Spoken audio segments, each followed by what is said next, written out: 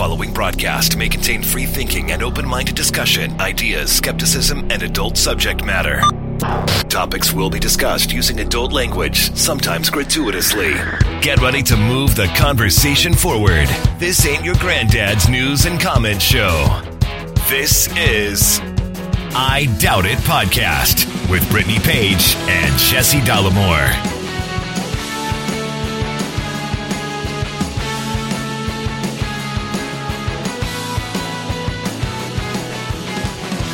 Welcome to the show, everybody. Thank you for joining us. Episode 748 of I Doubt It. I am your host, Jesse Dollamore, joined today by the lovely, the talented, and as always, the scholarly Brittany Page. Well, we have a return guest.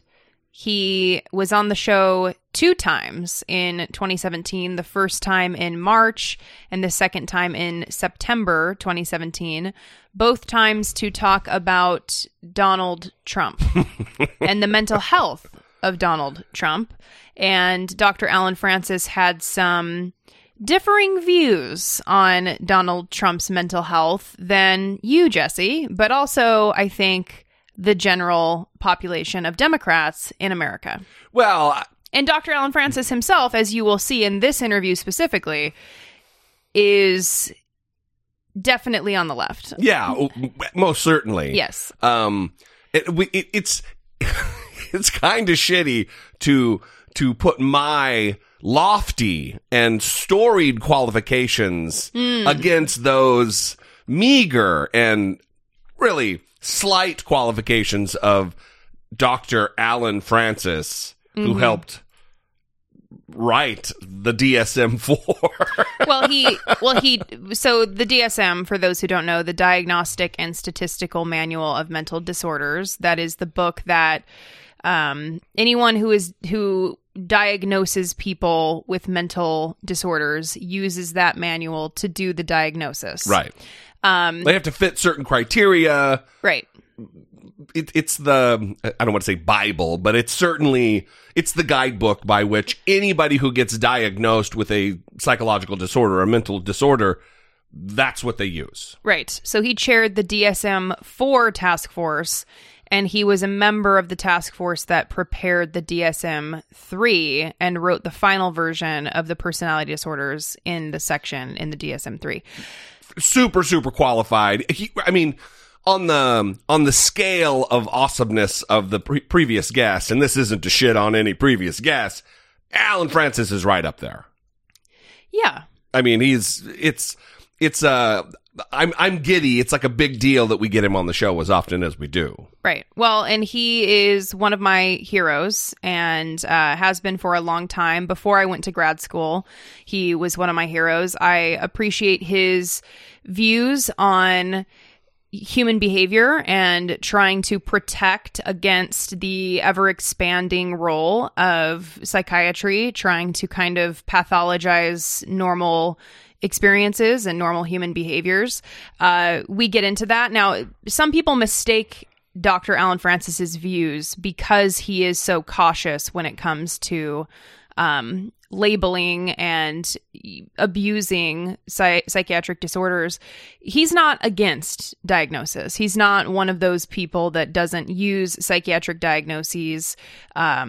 He values and believes that psychiatric diagnoses are very important for treating people. It's just he doesn't want it to be abused. And he's kind of iconoclastic in the field where he challenges the institutions, he challenges people in the field, and he, like you said, is kind of a leading figure. Yeah, I mean, to put it in perspective to the layman like me, it's like every kid, every 6-year-old who's hyperactive, it doesn't have ADHD.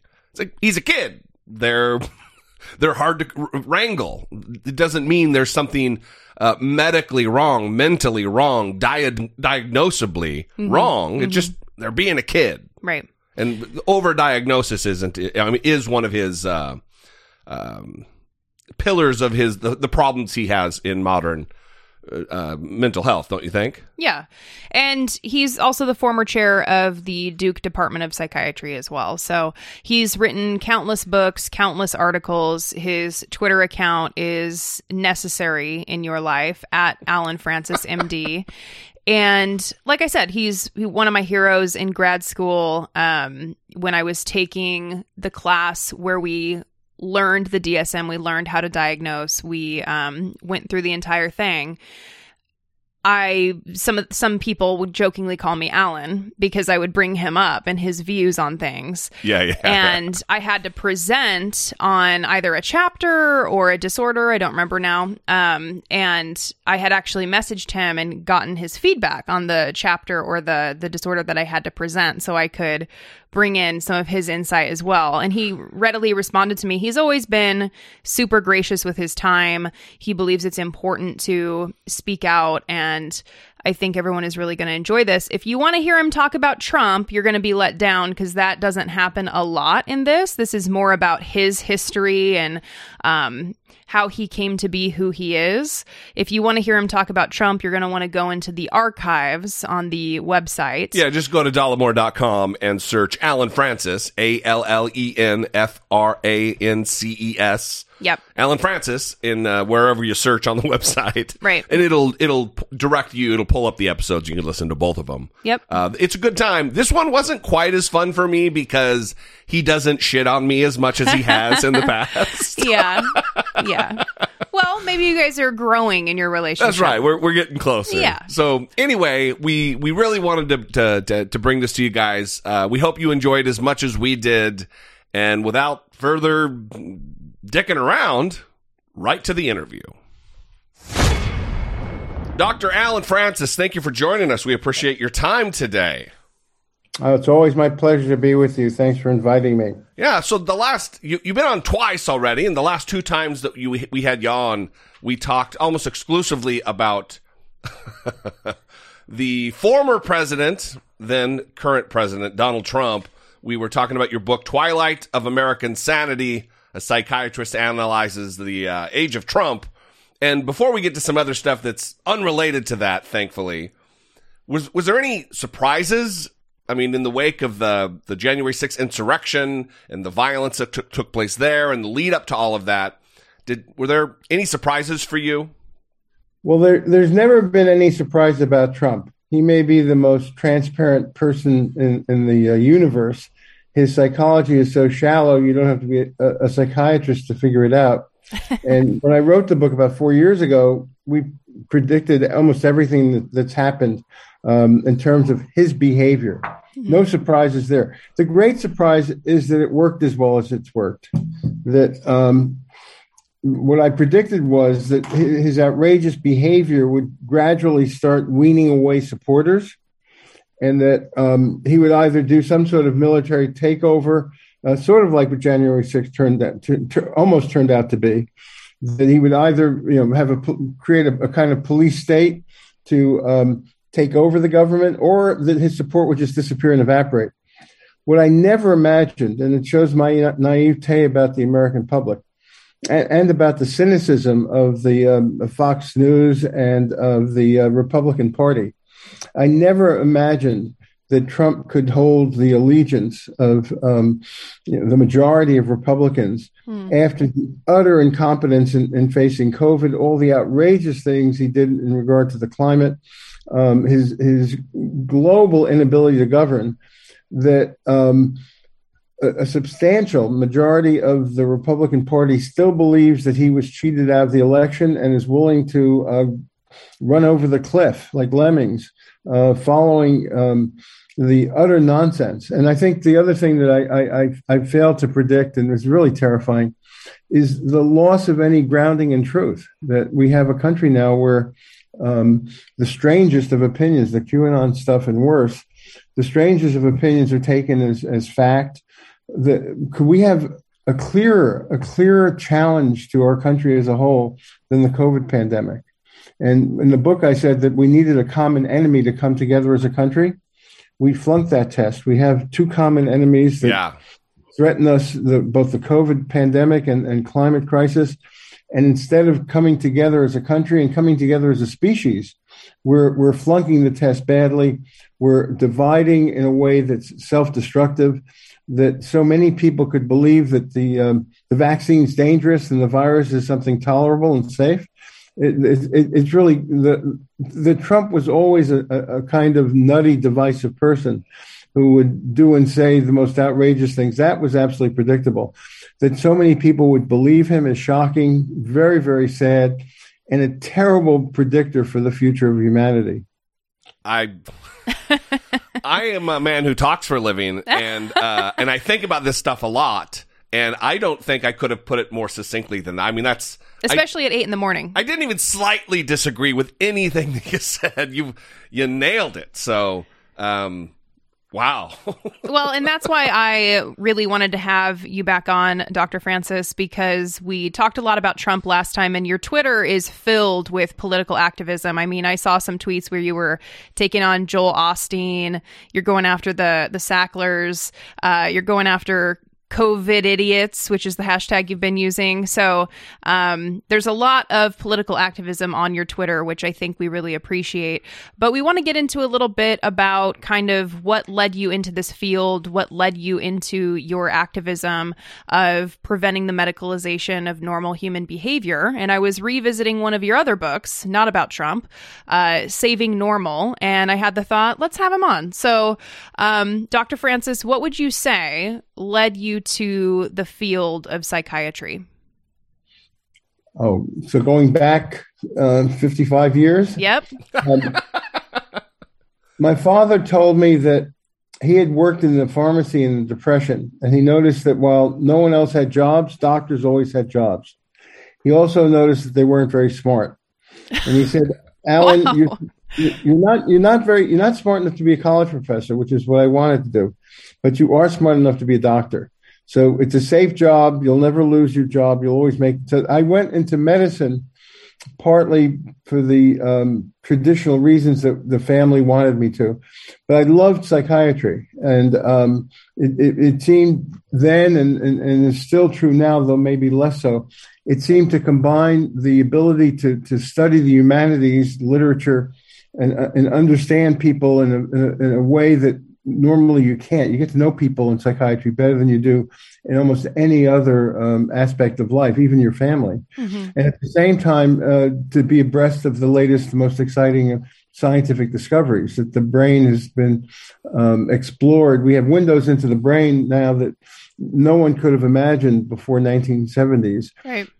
So the combination of being able to help people, being able to understand them, understand myself, read books I loved and feel not guilty about it because it was almost like part of work to read novels, and to keep up with science. That was I'm very grateful for my father pointing out my limitations, because it steered me into a field where it's been wonderful to be helpful and also to be helped along the way by the opportunities offered. Oh, to be you and your father. My limitations led me to the United States Marine Corps. If only I'd been in the situation where my limitations led me to medical school. I think you're doing fine. Well, I appreciate that. Do you have a specific moment that you remember that kind of awakened your passion for advocating on behalf of this saving normal phrase that you've created and preventing the medicalization of normal human behavior? Yeah, it started in my residency. We used to keep people in the hospital for a year and give them way too much medicine and overdiagnose them. And I'm still in touch with some of the patients I treated in the late 60s. Oh, wow. And I feel great regret for having done that to them. Mm-hmm. And so beginning shortly after my residency, I began trying to understand the field in a very different way, where we would do what's needed for people who really needed help, but we wouldn't overtreat people. We wouldn't overdiagnose them. I think I wrote a paper in 1981, which is now, 40 years ago, called No Treatment is the Treatment of Choice. That for many people, not getting treatment was a better deal for them than being treated. The treatment could make them worse. And when I took over the role as task force leader for DSM-4, the psychiatric diagnostic system in the mid-'80s, I saw as one of my goals to try to contain the expansion of psychiatric diagnosis, the fear that the pool of normal people was shrinking into a puddle, that everyone was going to be diagnosed with a mental disorder, that rates of medication use are skyrocketing. And I can't say I've been much of a success because even as we speak, something like 25% of the population each year gets a psychiatric diagnosis, and 20% of the population is on psychiatric medication with wild, excessive use of especially the benzodiazepines, the anti-anxiety drugs, of the antidepressants, of stimulants in kids. The medication is being used like candy. Doctors see a patient for 10 minutes, barely know them, and 80% of the psychiatric drugs are prescribed by GPs who barely know their patients, don't have much training in psychiatry. Right. Easy way to get a patient out of the office is to write a script. And so we're terribly overdiagnosing and over-treating people who are mildly ill or worried well, who would do better with time and psychotherapy. And at the same time, this is the worst place, America is the worst place in the world to have a serious mental illness. We have 350,000 mentally ill people in prisons. We have 250,000 mentally ill people homeless. Part of why cops are so trigger happy is that they're first responders and they may be going out to see someone who's less predictable because they have a mental illness and they're scared, and there's no excuse for what they do, the excessive shooting, but it's part of the background. Cops should not be first responders. The seriously ill in this country die 20 years early largely because they get terrible medical care.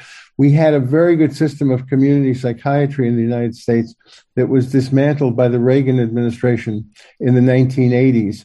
And it's a real scandal that we have this horrible criminalization of mental illness, filling the jails, filling the streets with homeless people. And yet the Biden infrastructure plan, which is a wonderful thing in every other way, doesn't even mention rebuilding a mental health infrastructure. That the neglect of the severely ill, this is a public responsibility, helping the severely ill get treatment in the community and decent housing. It's a public responsibility. In our private for-profit system of healthcare, the severely ill are left to their own devices, very little access to treatment, very little access to housing. And the result is we're spending fortunes on prisons where they're inappropriately housed. They spend a very long time. They wind up in solitary confinement, smearing crap all over their cells because it drives them crazier. There's a much better way of doing this. Community psychiatry works. It works in the rest of the world. So it's a scandal that we have the very worst psychiatry for the severely ill in the world because so many people wind up in prison or homeless. At the same time, we're way over-treating people who don't need it. That paradox is haunting. Do you find more blame on the American system, wherein to blame the expansion of diagnosis, you can't bill insurance unless you have a diagnosis, so something has to get ginned up or exaggerated that might not be an actual diagnosis. You think that's part of the problem, or is that most of the problem? It's a very big part of the problem that insurance companies would be smarter. It'd be cost effective to let doctors know their patients, to do 6 evaluation visits, not have to make a diagnosis after 1 visit. When the doc makes the diagnosis after 10 minutes that the person has depression and needs medication, that means they may get very long-term treatment, that we may be paying for their treatment, usually unnecessary and often harmful, for years and years. If doctors got to know their patients better, they wouldn't make so many diagnoses. Most symptoms that docs see get better within a couple of weeks. So people come to their doctor, their GP usually, at the worst day of their life and complain of symptoms. If you wait, watch, advise, normalize, and sometimes offer psychotherapy, the symptoms are most likely to get better in a couple of weeks. If you prescribe medication, the person will also get better in a couple of weeks, but it'll be mostly placebo and time effect. And then what happens is that the person thinks it was the medication that did it and stays on the medication for years and years and years, often with terrible side effects and, unnecessary stigma, lessened sense of possibility and promise. We need a system where doctors get to know their patients before jumping at a prescription. But it's not just the insurance companies. A very big part of this had been the drug companies with constant advertisements on TV and in magazines about ask your doctor if you have any sort of problem at all. It's a chemical imbalance that needs a chemical solution. The drug companies have been very much involved in stimulating overdiagnosis and overtreatment. And also the diagnostic system itself is far too loose in the definitions. So we should be focusing much more on the people who desperately need psychiatric treatment and medication, making sure that they get what they need so they don't wind up in jail or homeless. At the same time, we should be allowing doctors to know their patients well enough not to jump to prescriptions at a drop of the hat. And we shouldn't be ever listening to the drug companies, that everything the drug companies ever say is a lie. And anyone who ever listens to a commercial is being sucked in because their interest is certainly not in helping patients. Their interest is in making profits.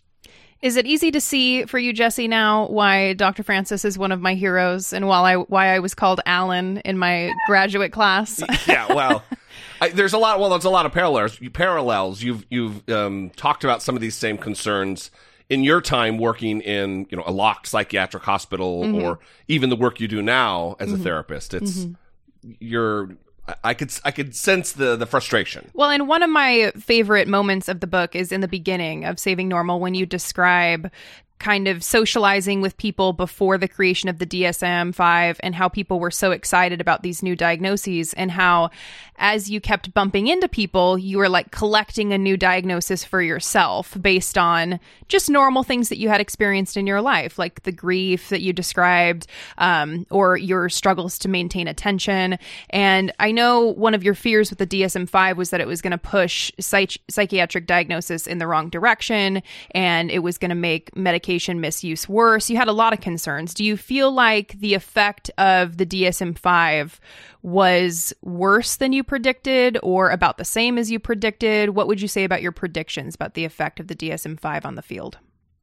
I think it's about the same, that we've had a continuing increase. The best way you can judge this is drug sales. The second best way is rates reported in studies of different disorders. And in terms of drug sales, the growth stopped being exponential about 15 years ago, when the drug companies lost patent rights to the most lucrative products.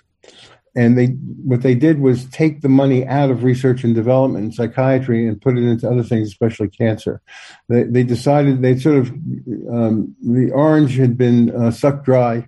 They'd gotten as much money as they possibly could from developing Me Too drugs that were no more effective than their predecessors, advertising them like crazy, charging ridiculous prices for them. And the drug companies gave up on psychiatry. So the biggest increase in the use of medication and in overdiagnosis happened in the years up until about 2005. But even without the drug companies flogging the medicine, we still have tremendous overuse. The worst case here is benzodiazepines, Xanax being the prime culprit. 4% of our population takes a benzodiazepine. 8% of the elderly do. Now get this, these medicines are good for almost nothing in psychiatry. There's almost no purpose. It's like pretty much like taking a drink. They're very addictive. The amount of medicine you have to take to help with panic disorder is almost the same as an addicting dose.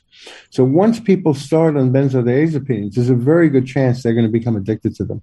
And it's almost impossible to stop them because as you try to taper down, you start getting much worse symptoms than you had before when you began taking them. Right. Not a relapse, but withdrawal. It's like delirium tremens. It's like withdrawing from alcohol. So the dangers of withdrawal are considerable, particularly seizures. The 8% of elders getting this are particularly striking and heartbreaking because these medicines cause memory loss, confusion, and most especially they facilitate falls. And falling is the worst thing you can do as you're elderly. That's the path to death is falling. That about half the people elderly die 6 months after having a fall. So the last medicine in the world you'd want to be giving the elderly is a benzodiazepine. 8% of them are getting it. Similarly, in nursing homes, antipsychotics are given like crazy. And the big reason for that is that the nursing homes are understaffed. So if someone wants to go to the bathroom and there's no staff member, they get real agitated, they start screaming. That upsets the whole rhythm of the nursing home, understaffed nursing home. So what they do is put the person in a diaper and give them an antipsychotic. It shortens life expectancy. It turns people into zombies. It's happening not because they need an antipsychotic. It's happening because the system is understaffed. One last example. We know that we're terrifically over-treating and overdiagnosing attention deficit disorder in kids. There have been about 10 studies in different countries, millions and millions of kids. And the best predictor of getting a diagnosis of ADHD and being medicated for it is your birthday, the kid's birthday. The youngest kid in the class is almost twice as likely as the oldest kid in the class to be diagnosed as having a mental disorder, attention deficit. In fact, they're just the most immature kid in a chaotic classroom. And instead of treating the classroom, just as instead of treating the nursing home by getting more staff, instead of treating the classrooms by having fewer kids in the class, we're picking out the kids who are most disrupted by it because they're young. We're turning immaturity into a mental disorder and treating it with pills. So it's very disheartening that this whole system is so difficult that no one person, certainly not me, no one person is able to stop the train rolling. And unless we give doctors more time to be with patients, unless we educate them to the power of time and placebo effect and people getting better from their emotional symptoms, unless we educate patients not to expect always to have quick relief, that waiting a couple of weeks for most problems in life makes them very different. Unless we do lots of things, we're going to continue to over-medicate the worried well and very mildly ill and under-medicate, under-treat the people who desperately need it. What do you feel like has been the hardest thing about protesting the expanding boundaries of psychiatry and overdiagnosis and overtreatment for you? Well, I can't say any of it has been hard. I think that the blowback I get a lot of blowback because I strongly defend the use of medication for the severely ill, and I'm strongly on the side of ECT for severe depression and catatonia. And the people who are systematically against, there are a group of patients who've had bad experiences with psychiatry. And they're perfectly right to be angry about the fact that they either didn't respond to medication or maybe even got worse because there was too much medication. Right. They make the assumption, this is sort of the anti-psychiatry movement amongst patients, they make the assumption that everyone who takes medicine is in their same boat. Mm-hmm. They don't realize that we have as much responsibility to reduce overtreatment in people who don't need it as to guarantee adequate treatment for people who desperately do. And that when they say, all psychiatry is corrupt and no one should be on medicine, no one should ever get ECT, they're depriving people, unwittingly depriving people who are different than them, have different needs, and desperately do need the treatment. So I get a fair amount of blowback from them. I get a little bit of blowback from the biological reductionists who think that everything in psychiatry is due to a brain network problem and don't realize that so much of what causes symptoms is a complex interplay between biology, psychology, and the social context. That anyone who thinks that there's a simple answer to mental disorder is always wrong. And so I get some blowback from people who complain because what I say is that although we've done billions of dollars of brain research in the last 40 years, and it's fascinating, it's a really incredible intellectual adventure, not one patient has been helped by it. That all of the research that's being funded by NIMH, almost all of the research is now brain research. Nothing to do with psychotherapy, nothing to do with social systems, how to deliver services. And we're ignoring, we took our eye off the ball. We got so fascinated with the cool research that could be done with fancy toys, genetic research and imaging research, that we lost track of the fact that we have 600,000 people in jail or homeless. No one's really doing research and funding demonstration programs. I was on an NIMH committee in the early 80s that funded DBT, treatment for borderline personality disorder, and suicidal behavior, and funded CBT, which has become the major treatment for most psychiatric disorders. We provided a small amount of funding over the course of several years, several $1 million for research in both of these areas. Millions of people have been helped by that research, by research into psychotherapy. The billions of dollars, orders of magnitude greater investments in brain research have yielded no benefit. So I get some blowback from people who are wedded to, we're going to find the secret to mental disorders if only we do these studies in the next decade. I have a strong feeling that there's no low-hanging fruit in explaining and treating mental disorders. It's not rocket science to do a good job. We have the tools already to provide good care. We're not going to get additional breakthrough. I think if it were easy to do, if it was easy to understand mental disorder and easy to come up with a biological model and new medication treatments, it would have happened. It didn't. It won't.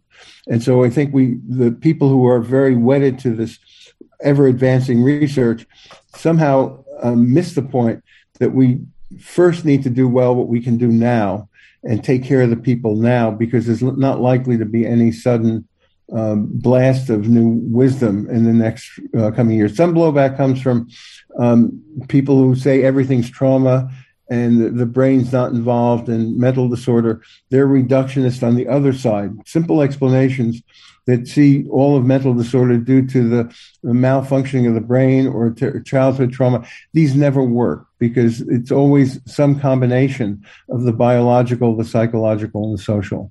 So if we were to make a shift toward a more comprehensive focus on talk therapy, psychotherapy in general, and let me ask you a super simple question here. What do you think it is that makes somebody a good therapist? Because if we're going to train an army, that a new generation of people who administer talk therapy, what are we looking for in those people? Good people. The better the person is, the better they are as a therapist. The best predictor of therapy working is a good therapeutic relationship between the therapist and the patient. Yep. You can usually tell this within the first few sessions. Mm-hmm. If they click, then the treatment usually works. If they don't click, it usually doesn't. The techniques are very helpful, but they don't substitute for a good relationship. So one of the problems we now have in training programs is that they tend to be siloed into, I'm going to become a cognitive therapist or a behavioral therapist or a psychodynamic therapist or one or another of the many, many different schools. And really what we need to do is select the very best people and then give them a broad training that gives them a variety of techniques, because different patients need different techniques and the same patient will need different techniques, sometimes within one session. So I don't think you can ever make your great therapists. The great therapists are born, they're not made. You can make good therapists, better therapists with broad-based training. You can also make good therapists worse therapists if you get them too wedded to one particular. If you have a hammer, everything looks like a nail. Mm-hmm. So therapists that see everything through, everything is trauma-related, or everything is, we need a behavioral approach to every problem, or we need a psychodynamic approach to every problem. The more a therapist slavishly follows one model of therapy, the less good they will be. And so sometimes you can have a person who's naturally a terrific therapist, but gets handicapped by training they take too seriously. Yeah, I had a professor in grad school who told us that it was unethical to use anything other than CBT when you are working with depression or anxiety. And that professor was very different from the next professor that I had, who was very eclectic and used a variety of different interventions from different modalities and taught us how to recognize when those different things may be useful for different people. And I think it's tough. People will reach out to me because now I've been working as a therapist for 6 years, and they'll be wanting to find a therapist and ask me for advice. And they're like, I really want to find a therapist who does CBT. And I'm like, okay, but the therapeutic relationship is far more important than than what the therapist is actually practicing with you. So just keep that in mind. Like, don't be, I need a CBT therapist or I'm not going to get better, you know? So I think it's tough for people to understand that. But when it comes to training people, one of the most valuable things for me was videotaping my therapy sessions and bringing them to my class and having my professor watch them while the whole class watched as well, and playing it and pausing it and kind of pointing out things that I was doing. And then it was helpful to watch other people do that as well. When I meet other therapists today, a lot of them didn't get that training. And it seems strange to me that there's such wide disparities in the ways that therapists are trained these days. And one thing that's interesting to me is that if you watch really great therapists, say on tape or in person, they're a lot more alike than they are different. That the people training in one narrow model really don't capture what the really best therapists in that model do.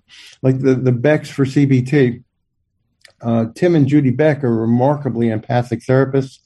They developed training manuals for research purposes because that's the only way they could get funded. Right. But they don't recommend slavishly following a manual when you're with the patient. They're with the patient. It's always important to be following the patient, not the strict rigors of a manual, not the what the supervisor said last week, because if you just listen to the supervisor, you'll always be a week behind. That we do best and we learn best when we're with their patients and we do what comes naturally.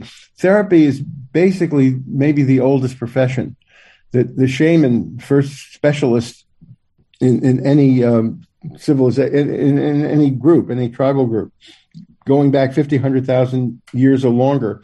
The shaman was someone who could relate to people who were having trouble. They would go to him. He'd be the doctor. And they would say what the problem was, and he would bring them into a magic healing circle. He would understand them. He would have some rituals going into the spirit world to negotiate with the spirits that were causing problems, and he would do a healing ritual. Our techniques of psychotherapy now are not so very different than that, and with some added evidence-based techniques, but basically the relationships that being most important in getting people well. And so what we have to do is recruit people who are naturally empathic, naturally warm, naturally authentic. You can't take someone who's phony or cold or lacking in understanding people well and expect they'll ever be a good therapist, no matter how much training they have. Mm-hmm. You really need to start with good people. That's the most essential.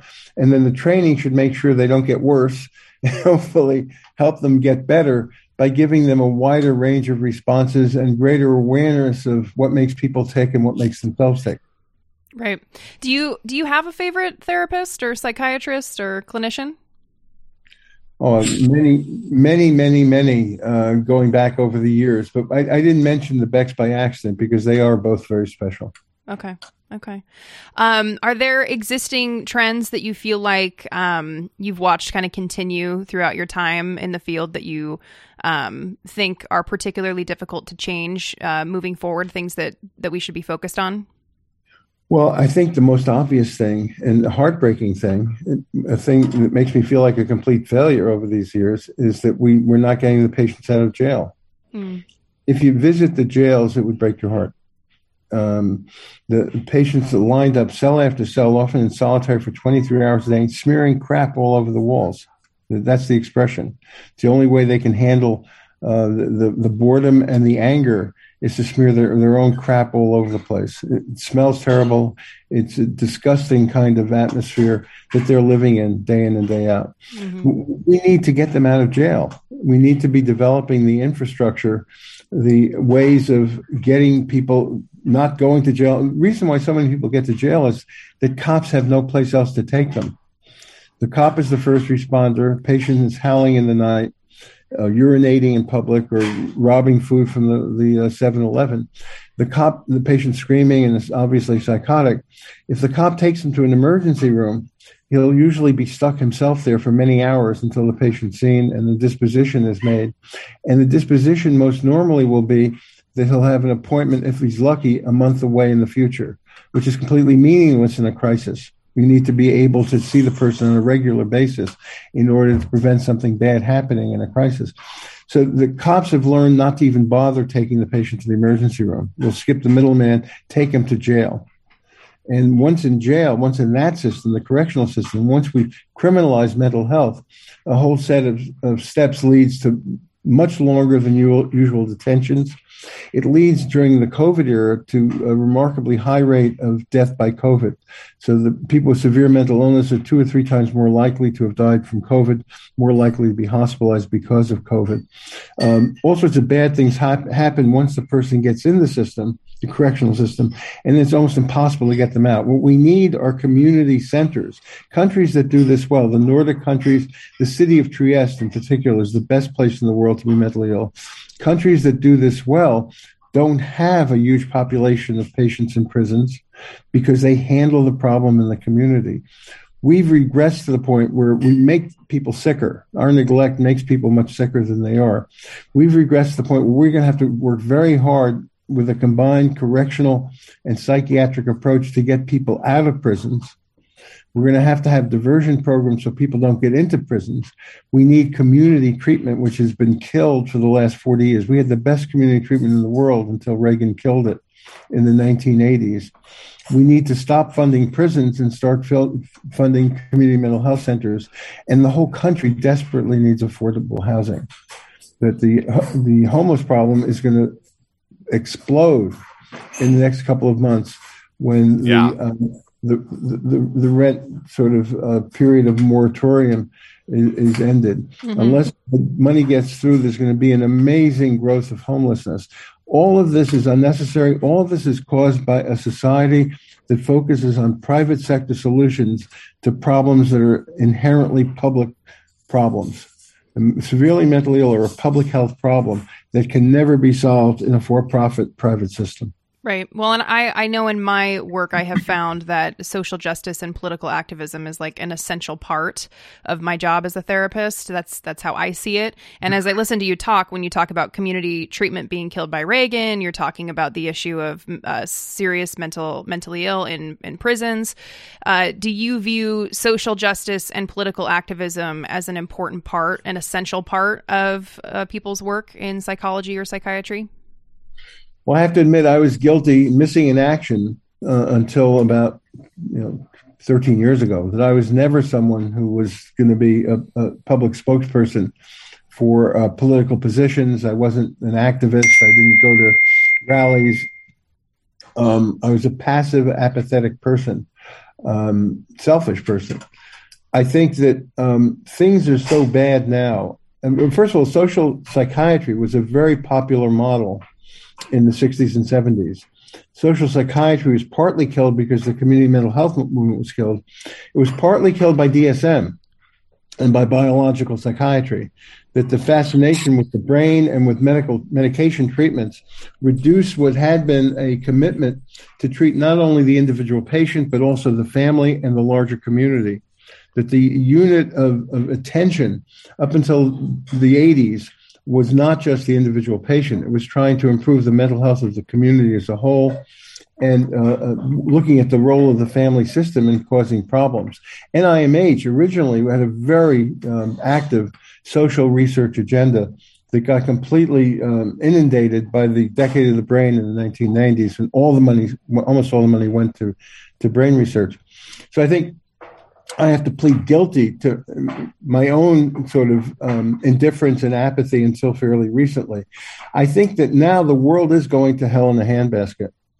And the the immediate concern of people in mental health should be the fact that the severely ill are being so badly neglected, and that's not just terrible for them, but it makes us a very sick society, that we can be comfortable with the mentally ill living on the streets and in prison dungeons, that this is like the Middle Ages. It's barbaric. But it's also going to hell in a handbasket in a larger way, and that's why I wrote the second book, Twilight of American Sanity. It's insane as a society that we're not facing climate change. The report that came out last week that suggests that if we're not at the tipping point or past it, We're very close to a tipping point where nature, which is so much more powerful than any technology we will ever develop soon enough to have an impact on it, where nature's about to give us the slap in the face and maybe say, you know what, maybe I made a mistake in evolution with these human creatures. They don't seem to be able to make it, and they're fouling their world, destroying their environment.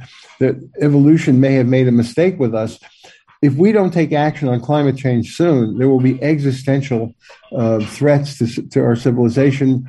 Hundreds of millions, if not billions, of people being disrupted, death, destruction. Every hotspot in the world, every place that has a civil war that's having terrible natural disasters, has had an increase in its population of 4 to 6 times in the last 70 years. So there's been this incredible overpopulation of the earth. And now as consumption is going up all around the earth and in our country in the most wasteful way possible, we're reaching the point where we will befoul our environment so it's unlivable. And this is no longer some people just spouting off. This is everyday experience all over the world. Right. The forest fires we're having in the West, they're happening all over Europe. They're happening in the Amazon. The strange weather patterns are not local phenomenon. The ice is melting at an unprecedented rate in a way that will be setting off a positive amplification feedback system that will result in even more global warming. These are not things you fool around with. Our climate for the last 10,000 years has been most remarkably stable for the last many millions of years. So we've lived in the sweet spot of stable climate, which we are now in the process of destroying. I don't think as a psychiatrist, I don't think we can look at that and say it's okay, we'll just stick to the next patient. We won't speak to the fact that the society is acting in a crazy fashion. Similarly, for people not to get vaccinated, not to have their kids vaccinated, I know many people who have immunodeficiency problems. I know kids who have immunodeficiency problems, rheumatoid arthritis, and taking medicine that makes them not capable of responding to vaccination. If they go to a school where another kid's unmasked and is unvaccinated and they get sick, they will not have the immune wherewithal to fight the virus. There's nothing more selfish, more self-destructive than not masking, not getting vaccinated. So I think as mental health professionals, we have to look beyond the individual patient and try to wonder why the society is so blind to self-interest, to simple self-interest. And I'm not sure we can do much about it, but I think we have to feel it's part of our responsibility to try. It's just such an unfortunate thing that we find ourselves here with the vaccines, the recalcitrance against science and research and data and advancements in science. The same goes for the climate change question, the problem there. It's just super unfortunate that all these things have kind of converged right in the moment that Donald Trump did what he did to people's trust and ability to navigate what is true and what is false. I mean, it's goddamn not great. Yeah. What I say in the book, and I still believe, is that Trump is more the symptom than the disease. So there has been a concerted effort for the last 50 years on the part of Koch brothers and other greedy billionaires to create a powerful disinformation system, a powerful legal challenge system to spread all sorts of lies and anti-democratic government initiatives. And Trump is just riding the wave that has been Fox News, the talk radio. All of this has been a almost systematic way of misinforming the public, so that most people, many people now are willing to vote for Republicans, even though the Republican Party is the last thing in the world that cares about them. The last thing in the world that will provide programs for the people who need help, willing to sacrifice people to COVID in order to get them to vote Republican. The Republican Party has, and the people backing it, the greedy billionaires for the last 50 years backing it, have succeeded in brainwashing a large part of the American public. And then this was amplified even more by the social networking, QAnon, and all that stuff. The question is, can we recover from this? And in the book, I've hoped that we would by now have recovered from this, because Trump would be out of the picture and people would come to see that he had been a fraud. I still have hope. I mean, will the people in Florida, as their kids are getting sick and the schools are all closed and grandma catches COVID from the kid who went to school without a mask because of DeSantis, will the people in Florida reelect DeSantis in next year's election, even after the disaster that's about to happen to Florida? Now, again, I'm naive enough to believe that people eventually come to their senses, but so far I've been proven wrong. Well, let me give you a little bit of hope on that front. DeSantis, his margin of victory was roughly 32,000 votes, and now over 40,000 people have died of COVID in Florida. So, as morbid as it might be, he might be just pricing himself right out of a job based on his policies. More to the point, killing himself out of a job. Yeah. I think I don't think it's too much of an exaggeration to see this as a massive manslaughter that he's conducting in Florida. Yeah, I agree. He's much more dangerous than any serial killer could possibly be. And yet he's still being talked about as a viable presidential candidate. Look at the difference. In California, we have a perfectly capable governor, Gavin Newsom. He's okay. He's a perfectly capable governor. He's perfectly capable. He may get kicked out of office on a vote of 20% of the population recall in a couple of weeks because of the powers, the money that will be going into destroying him will be much greater than the efforts to save him. So we have a perfectly competent person who's destroyed by this juggernaut. And this is why I'm saying it's not just Trump, it's the system. The Trump is the epitome. Trump's a genius. He's a propaganda genius. But it's the whole system that's been working all these years where you can take a perfectly capable person who has the right values and maybe get him kicked out of office in a liberal state. At the same time, you can have someone who's essentially I'm not going to say murderer, but mass manslaughterer. And he's still, and Abbott's just as bad, and both of them considered viable presidential candidates. There's something about the electorate that's crazy that allows people who are willy-nilly killing people. There are about 650,000 people have been killed by COVID so far. If this Delta variant is no joke, if we don't do something radically different with the Delta variant, it's not unlikely that we'll wind up having a total of 1 million people killed, maybe more. And it's mutating. We give it more and more opportunities to mutate. God knows how much worse it can be. It's bad enough now. And meanwhile, there are 80,000 people at a football game in Los Angeles. Yeah. There are 500,000 people at a motorbike rally in near Mount Rushmore. And the kids in Florida and Texas are going to school without masks. It's crazy. South Korea just passed a rule that you can't have more than 2 people together at night after a curfew hour. That's how strict they are. And we're encouraging people to go to school without masks and have rallies and football games. This is not viable behavior. Our society has gone really kaflooey. And unless and I don't pretend that anything I say or that any mental health worker says will change this momentum, because the power and the money to misinform, that Tucker Carlson is more powerful in one stupid performance than all the mental health workers would be if they fought hard for social justice every day of their whole careers. But it's still something I think we have to do.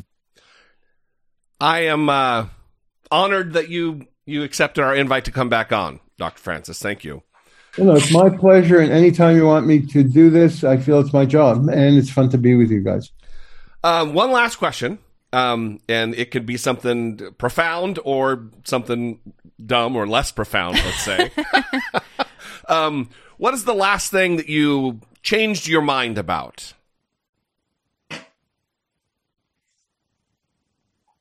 Boy, that's a tough one. I guess the last important thing I changed my mind about, I change my mind many times every day. Keynes said, I change my views whenever the facts change. What do you do, sir? Mm-hmm. I think it's important to be changing our minds all the time. We agree. But the last thing was what we discussed before, that it was okay. I used to think it was okay for me to lead my life and just have fun.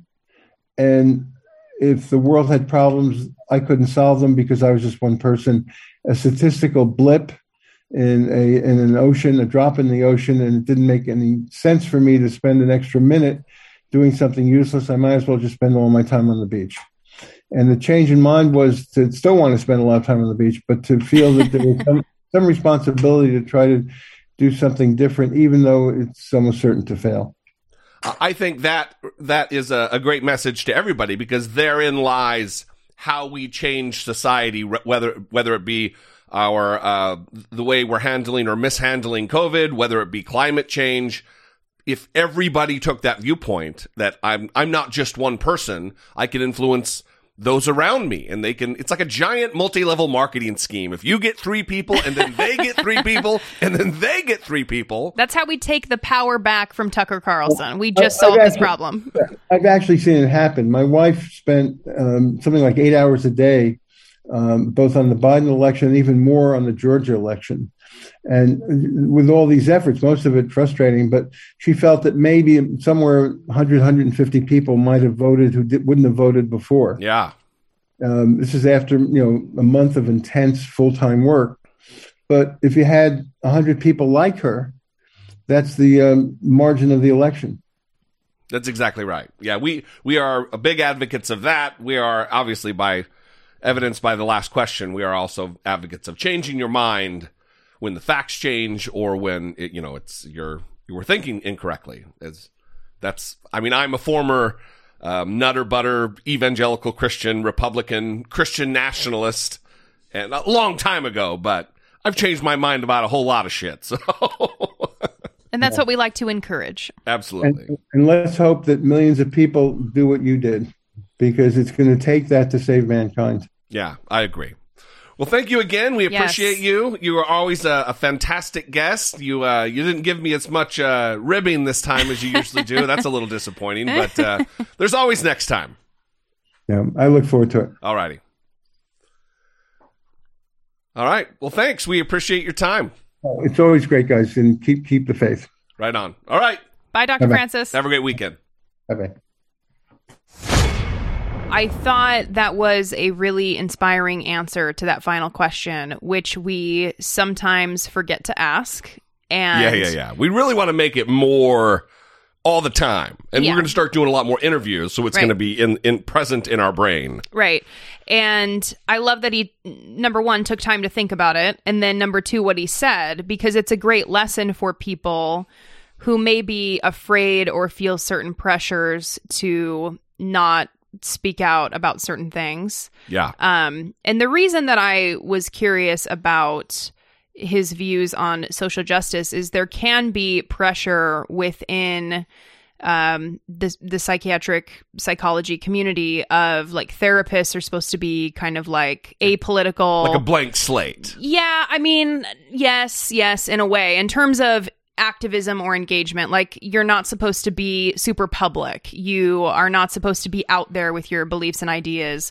But Seems like a pretty major missed opportunity to better the world if that's the case. It does. Yeah. And I don't think it really aligns with kind of the code of ethics either for the field. I mean, to really be making people's lives better and working to improve society, that happens through political activism and political engagement. You're not doing anyone any favors by being apolitical. In fact, you're harming people by doing that. Social justice is justice. And if you're not fighting for justice, what in the fuck are you doing with your life? I mean, it needs to be more in the forefront. You know, I don't want to be all judgy about it, but here I go. Everybody needs to play a role if we're going to better the world. And I'm glad he's one of those people who's on our team. Fantastic. Yeah, so as you heard, he is quite fiery and quite a character. So definitely follow him on Twitter at Alan Francis MD. And like I said, you can watch him take down Joel Osteen, Donald Trump. Yeah, for sure. Mitch McConnell. I mean, he's going after everybody on his account, not just psychology and psychiatry related matters. Well, I mean, he gets into trouble. I mean, he's a guy who speaks his mind. I remember a couple years ago when he was on with like Brooke Baldwin, or he was on CNN, and he he made some comments about Donald Trump that made, it consumed the news cycles for at least a day or two. Right. So he's a big deal. He's a great guy. We're very lucky to have a connection to him, and we're happy that we got to bring this interview to you guys. We hope you enjoyed it as much as we did doing it, and we will end by asking for your support. If you enjoy what we do, if we bring you value, we would ask that you go to patreon.com/IDoubtItPodcast. And for as little as $2 a month, you can help support our work here, advocating for justice, social and otherwise, and having a good time along the way. Anyway, we love you guys. We'll see you next time. For Brittany Page, I'm Jesse Dollemore, and this has been I Doubt It.